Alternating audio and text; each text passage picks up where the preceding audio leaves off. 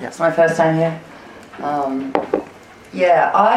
You spoke a lot, but not in detail about positions or the sorts of jobs that people have.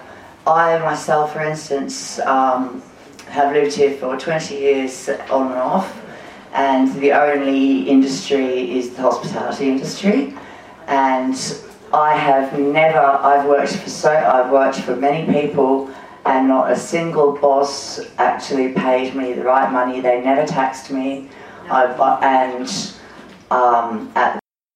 In particular, I can talk about that now because she doesn't own it anymore.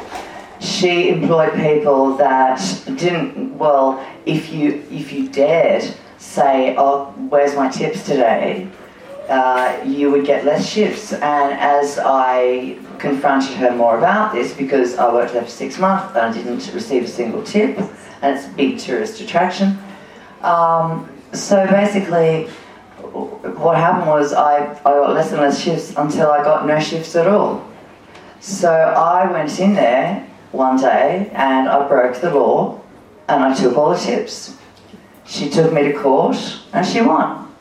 I was naive, I didn't stand up for myself. I think I was just very tired at the time. Well, the thing is, that's exactly right. And that's what I want to know, is that were I to join, I'm not working at the moment, and thank Christ, because I'm just over hospitality, I can't do it anymore.